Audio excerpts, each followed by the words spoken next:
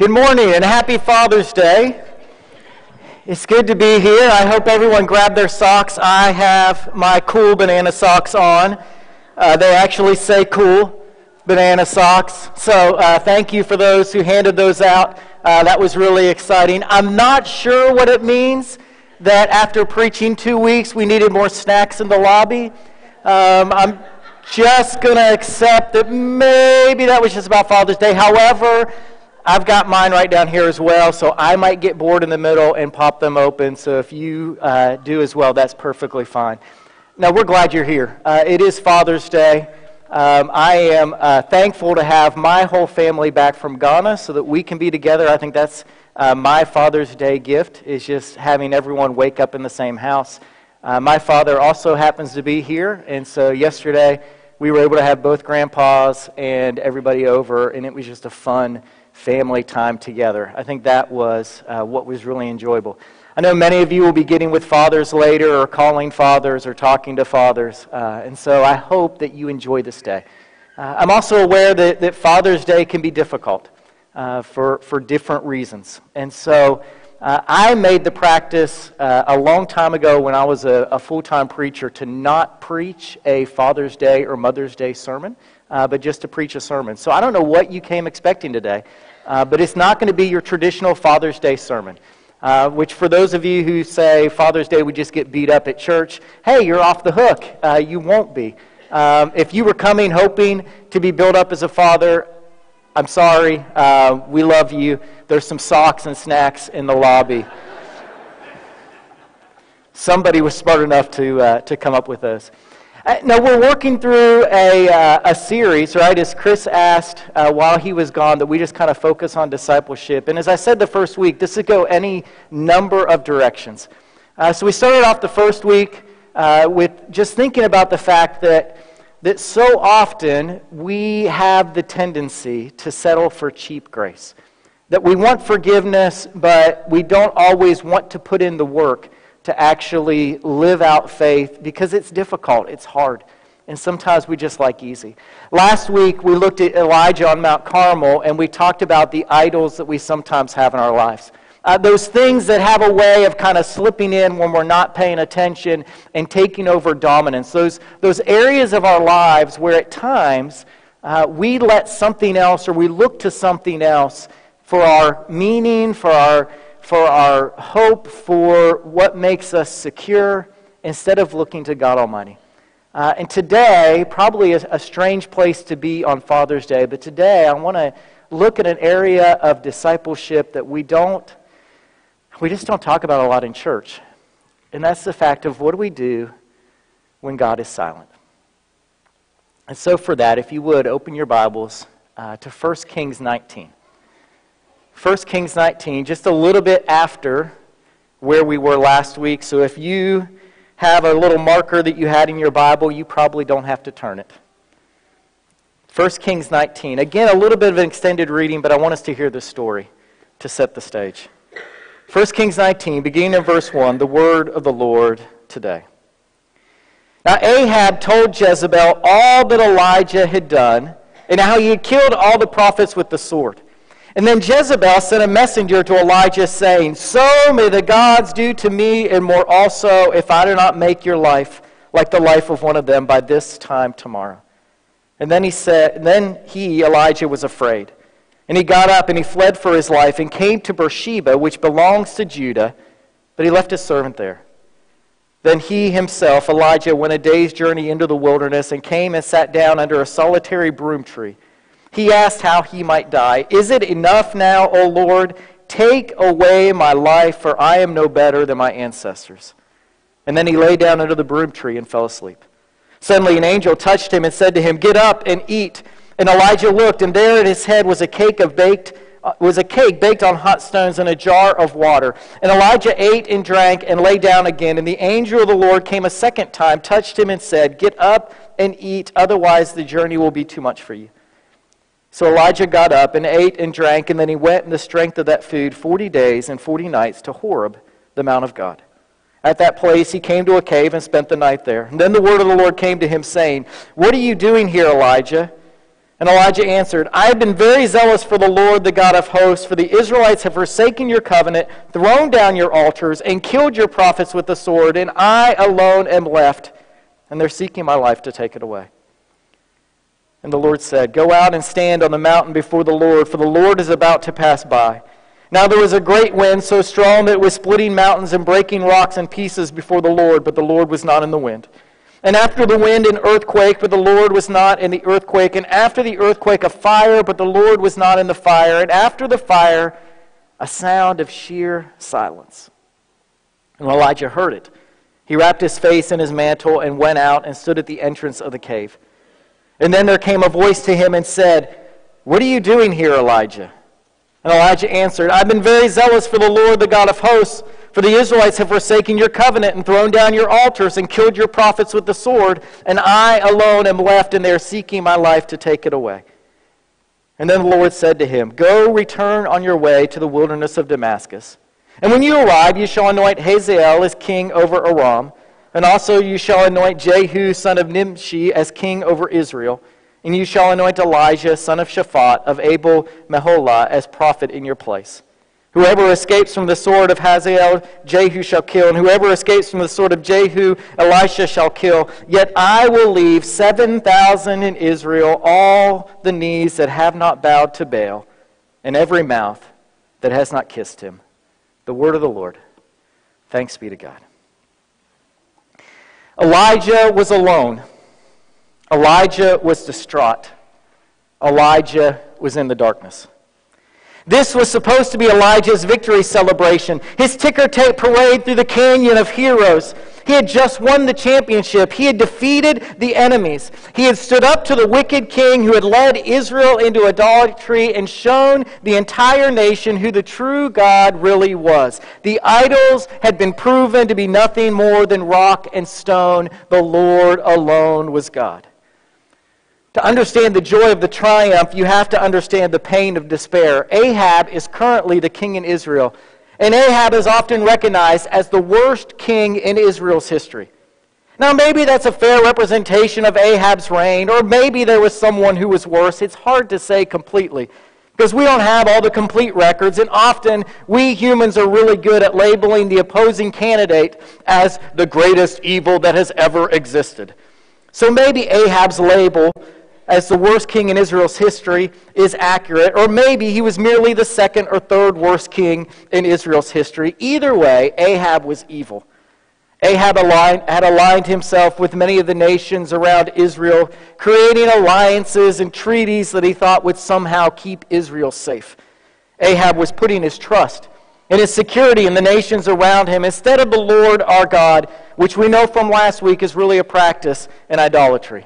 In one particular alliance with the king of Tyre, Ahab had married the king's daughter Jezebel, who was headstrong and wicked beyond compare. And this pairing of Ahab and Jezebel proved to be a destructive alliance for Israel. Oh, on the outside it appeared wonderful. The kingdom was expanding economically and through military might. From most external factors, people would declare Israel was great.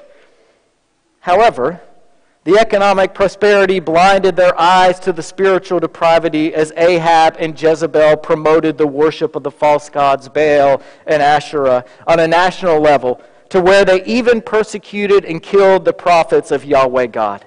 The economy was growing, but the nation was falling apart, and it was time to stand up for Yahweh. Since Baal was the god who was supposed to bring the rain and make the crops grow, the Lord God decided to hold back the rain and bring a drought on the land in direct opposition to Baal. Elijah the prophet marched into Ahab's throne room and declared, "It will not rain again until I say so." And then, because of Ahab's immediate anger, Elijah ran and hid in a town called Zarephath, in the home of a widow, where he was fed by ravens for 2.5 years while Israel saw no rain, and Israel experienced a drought, and the crops didn't grow, and the economic boom began to tumble, and Ahab was so angry he searched high and low looking for Elijah, wanting to kill him for the trouble he had brought upon Israel. Now, during the 3rd year of the drought, Elijah showed up and challenges the prophets of Baal to a competition on Mount Carmel. You remember the story from last week. The 450 prophets of Baal are on one side, and Elijah by himself is on the other side, while all the people of Israel watched. How long will you waver between two opinions, Elijah declares. If Baal is God, then worship Baal. But if the Lord is God, then worship the Lord. Then the terms of the competition. Both sides will build an altar, cut up a bull, place it on the altar, but not light it. Then they will call on their gods, and the God who lights the sacrifice from fire from the sky is the true God. The prophets of Baal go first. And it's a miserable failure, as we all can expect. They ask, they scream, they beg, but no answer. They cut themselves with rocks. They try every trick they can think of, and even invent a few more, trying to light the altar. But there is no fire from above, because Baal is not real. And now it's Elijah's turn. And he does something absolutely crazy.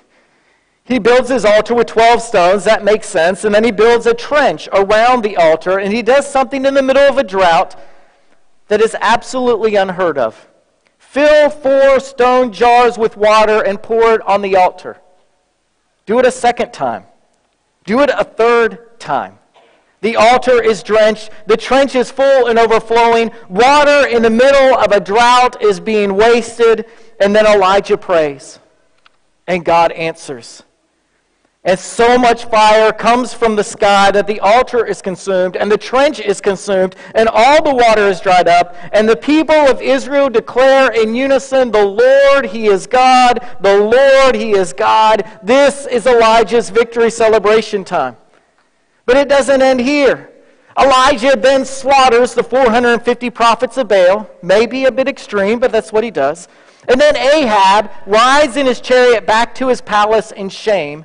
But Elijah heads to the edge of the cliff and waits for the rain to come. And he waits, and he waits, and he waits. And after it hasn't rained in over 2 years, the rain clouds appear. And Yahweh God sends the rain, again proving who is the real God.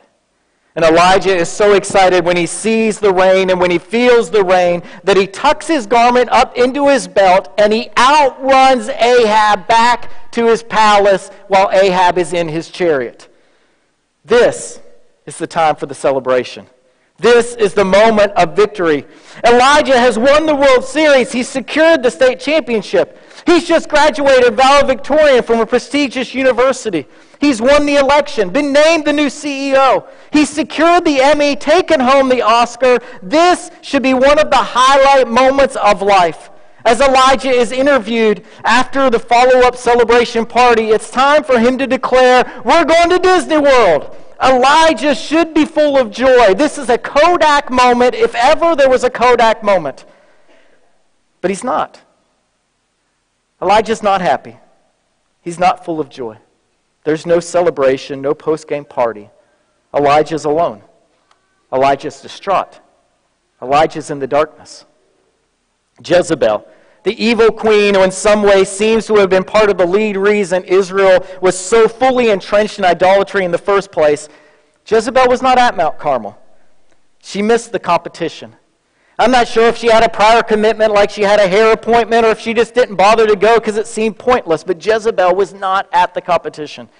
Jezebel didn't witness the utter failure of the prophets of Baal or the way in which the entire nation seemed to repent at one moment and come back to Yahweh God.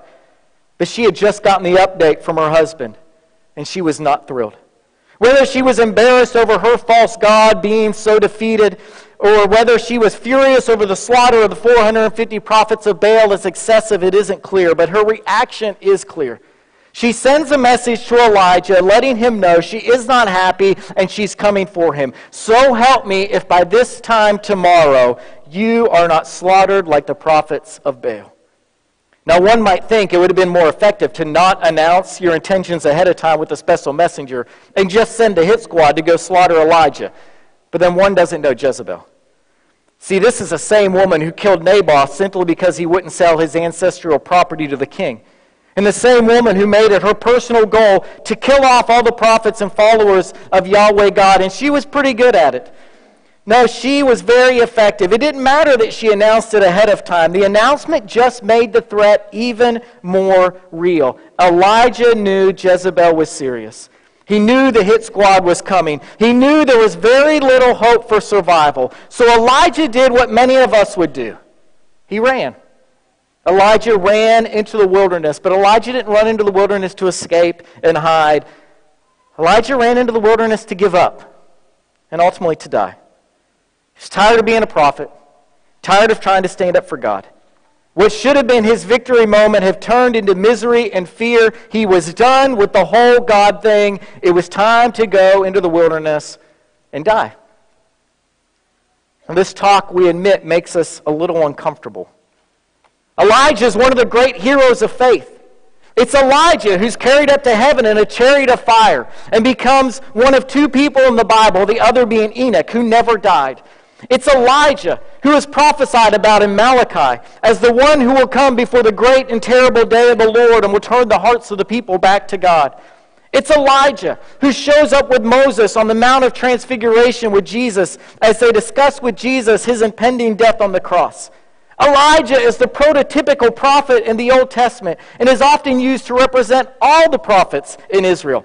I mean, there are vacation Bible schools built around the stories of Elijah and sermon series preached on the life of Elijah. There is even right now, at this moment, currently a statue of Elijah on Mount Carmel, arm in the air with a knife ready to strike down the prophets of Baal at the very spot where it may have taken place. There are people, maybe even some in this room, who have named their firstborn sons after Elijah. Elijah is a great hero of faith. So it makes us a little uncomfortable to talk about how Elijah was ready to give up. And Elijah was ready to die. And Elijah was running away. And Elijah was convinced that God had abandoned him. That God had left him out to dry. That he was the only person in the entire nation still faithful to God. And God clearly didn't care. So why should Elijah care? I'm no better off than any of the other prophets who've come before me. The people don't care. The nation doesn't care. It sure seems God doesn't care. I'm done. I give up. I'm ready to die. We're a little uncomfortable with this sort of talk because that's not the way you're supposed to talk at church. We know God is good. We recount the praises of God. We sing songs about how we have 10,000 reasons to lift up our praises and how God never lets us go. We've become adept at giving the obligatory handshake and a smile and a response. How are things going? Great! Wonderful! Job is fantastic. My kids have never been better. We promote the mantra that if you just give yourself over to God, if you make God number one in your life, then everything else has a way of working itself out. And sometimes we even promote that mantra to non-Christians as a method of evangelism. Life not working out? Try God. Marriage falling apart? You just need more God. Kids having issues? Give them more God. We would never admit to a health and wealth gospel because we know that's bad theology. But sometimes the way we talk and the way we've learned to act, and the songs we sing, and the stories from the Bible we choose to tell, display that while we would never promote a health and wealth gospel, our language and our actions would hint towards that as our belief. What happens? What happens when you show up for the church gathering on Sunday and all the songs are praise songs, but you don't feel like praise? What happens when the greeter on Sunday that you barely know says, "Hi, how are you?" And you want to say, "I'm barely holding on." But you know that's not the appropriate response. And you can tell they're already looking to say hi to the next person walking in. What happens when the preacher is talking about how when you're with God, you are never alone. And yet, while you're sitting in a pew with people around you, you've never felt more alone than you are right now. What happens when the worship leader starts to chant and the congregation soon shouts out in unison, "God is good all the time, and all the time God is good." And you really just want to scream with everything that is in you, "No, He's not. God's not always good." Because last night, your spouse told you they want a divorce. Because last week, the doctor said the cancer has come back and there's nothing they can do. Because on Friday, the boss told you your services are no longer needed at this place of employment. And you have nothing left to offer. and you're so lost, and you don't know what to do, and you don't know how to pay the bills, that you haven't even told your family yet. And you're here today because you always go to church on Sunday, and it's Father's Day, so of course you're here. But you're honestly not feeling it today. And you kind of think God's abandoned you. And you're wondering if any of this is real. And you're thinking about running off into the wilderness and saying goodbye to all this religion stuff. What happens then? We're really good about talking about discipleship when life is going great. And we're even pretty good at talking about discipleship when life is kind of so normal with its ups and downs. We like to tell the stories of Noah and Abraham and David and Esther, and we recount how Daniel survived in the lion's den and Deborah led the people into victory over Sisera's army, and how God parted the waters of the Red Sea and led the people through on dry ground. We're not always good about talking about discipleship when God doesn't work things out, when the prayers aren't answered the way we want, when it seems that we're alone and life is difficult. How do we remain faithful, and why do we keep following the discipleship when we don't seem to be receiving any good from it? Or when God doesn't seem to be acting the way God's promised to act? Or doing what God promised to do? Jeff's dad was dying. He was nearing 70 years old, which didn't make him a young whippersnapper anymore, but still at that age, many people in our culture still live past, but Jeff's dad was dying. He's been having some breathing problems for a while and various different infections in his lungs. His activity level had decreased greatly because of his difficulties breathing. The doctors had recently decided to give him one of those portable oxygen tanks, and so he would drag that around with him everywhere he went. But after some further testing and not getting better, it was determined he was in need of a transplant. But he was almost 70 years old, and he was already in poor health. And the doctor said the chances of even qualifying for the transplant list were slim to none. So Jeff shared the news with us, and we began praying. The whole church was praying. And miracle of miracles, he got on the transplant list. The doctors were amazed. It seemed impossible, but we weren't surprised because we had been praying. God was clearly working. Now it was time to pray for the right match. So Jeff shared the news, and we started praying. And we didn't grow discouraged when weeks turned into months because we had already clearly seen God working. The transplant was going to happen. We all knew it. It was a miracle he had even gotten on the transplant list to begin with. So of course he would get a transplant in time. During these weeks of prayer, Jeff had started this new routine.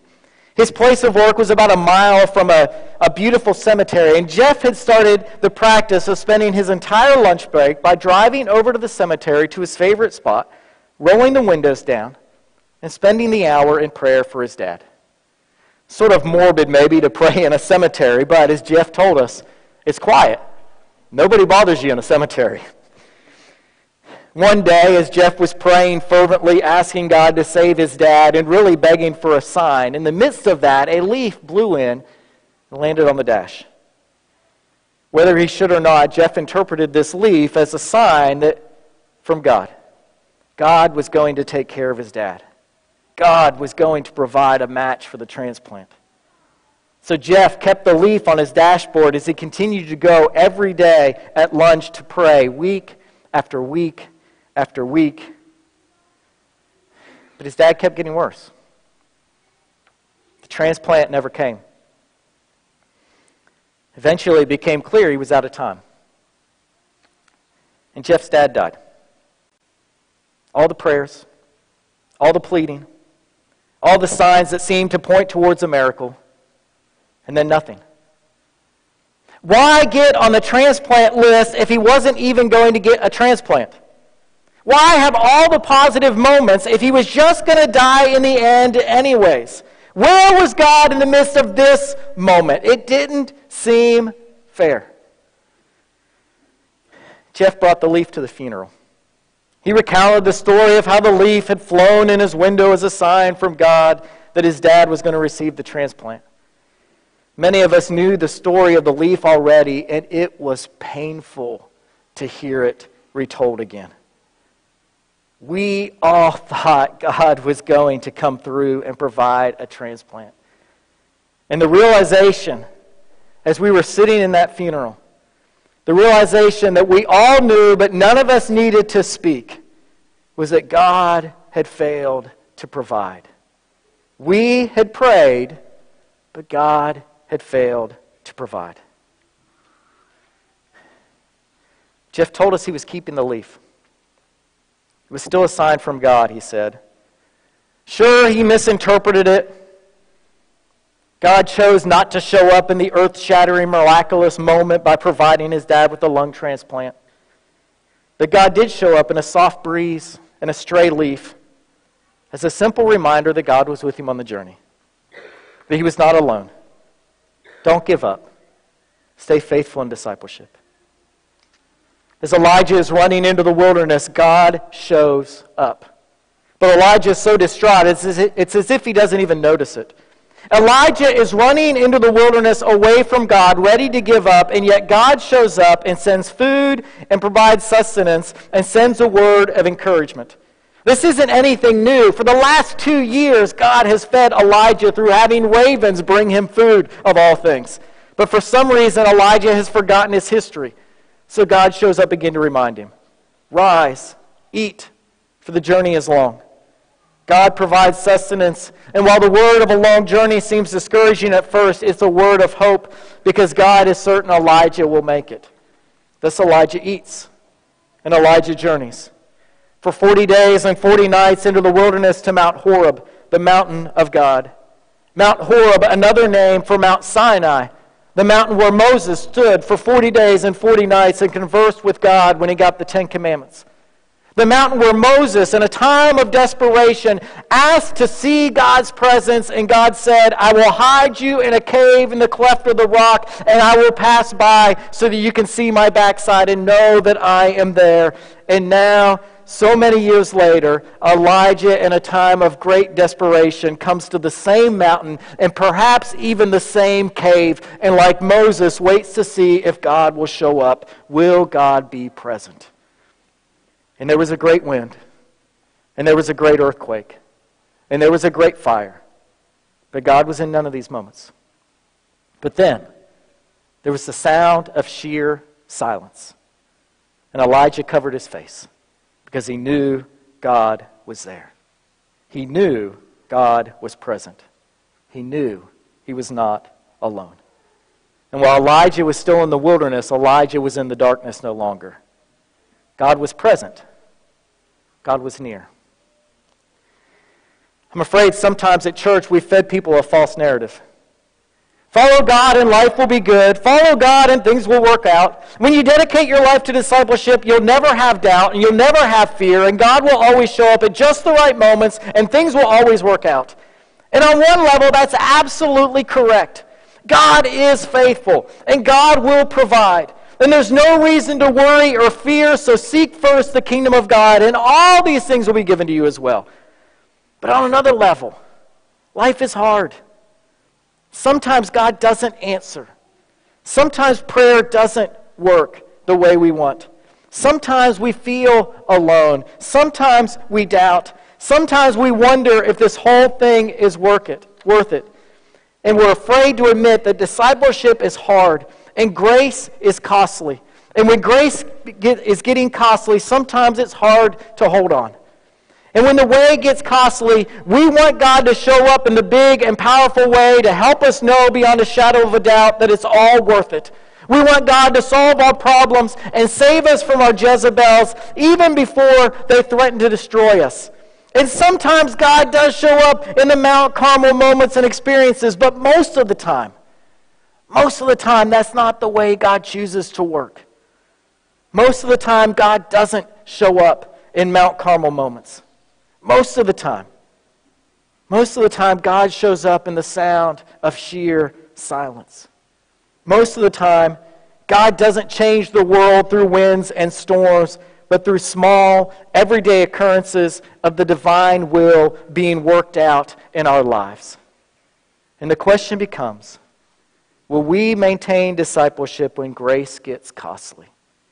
Will we still maintain discipleship when it feels we are alone?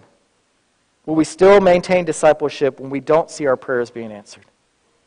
Will we slow down enough to listen to the sound of sheer silence and recognize we are not alone?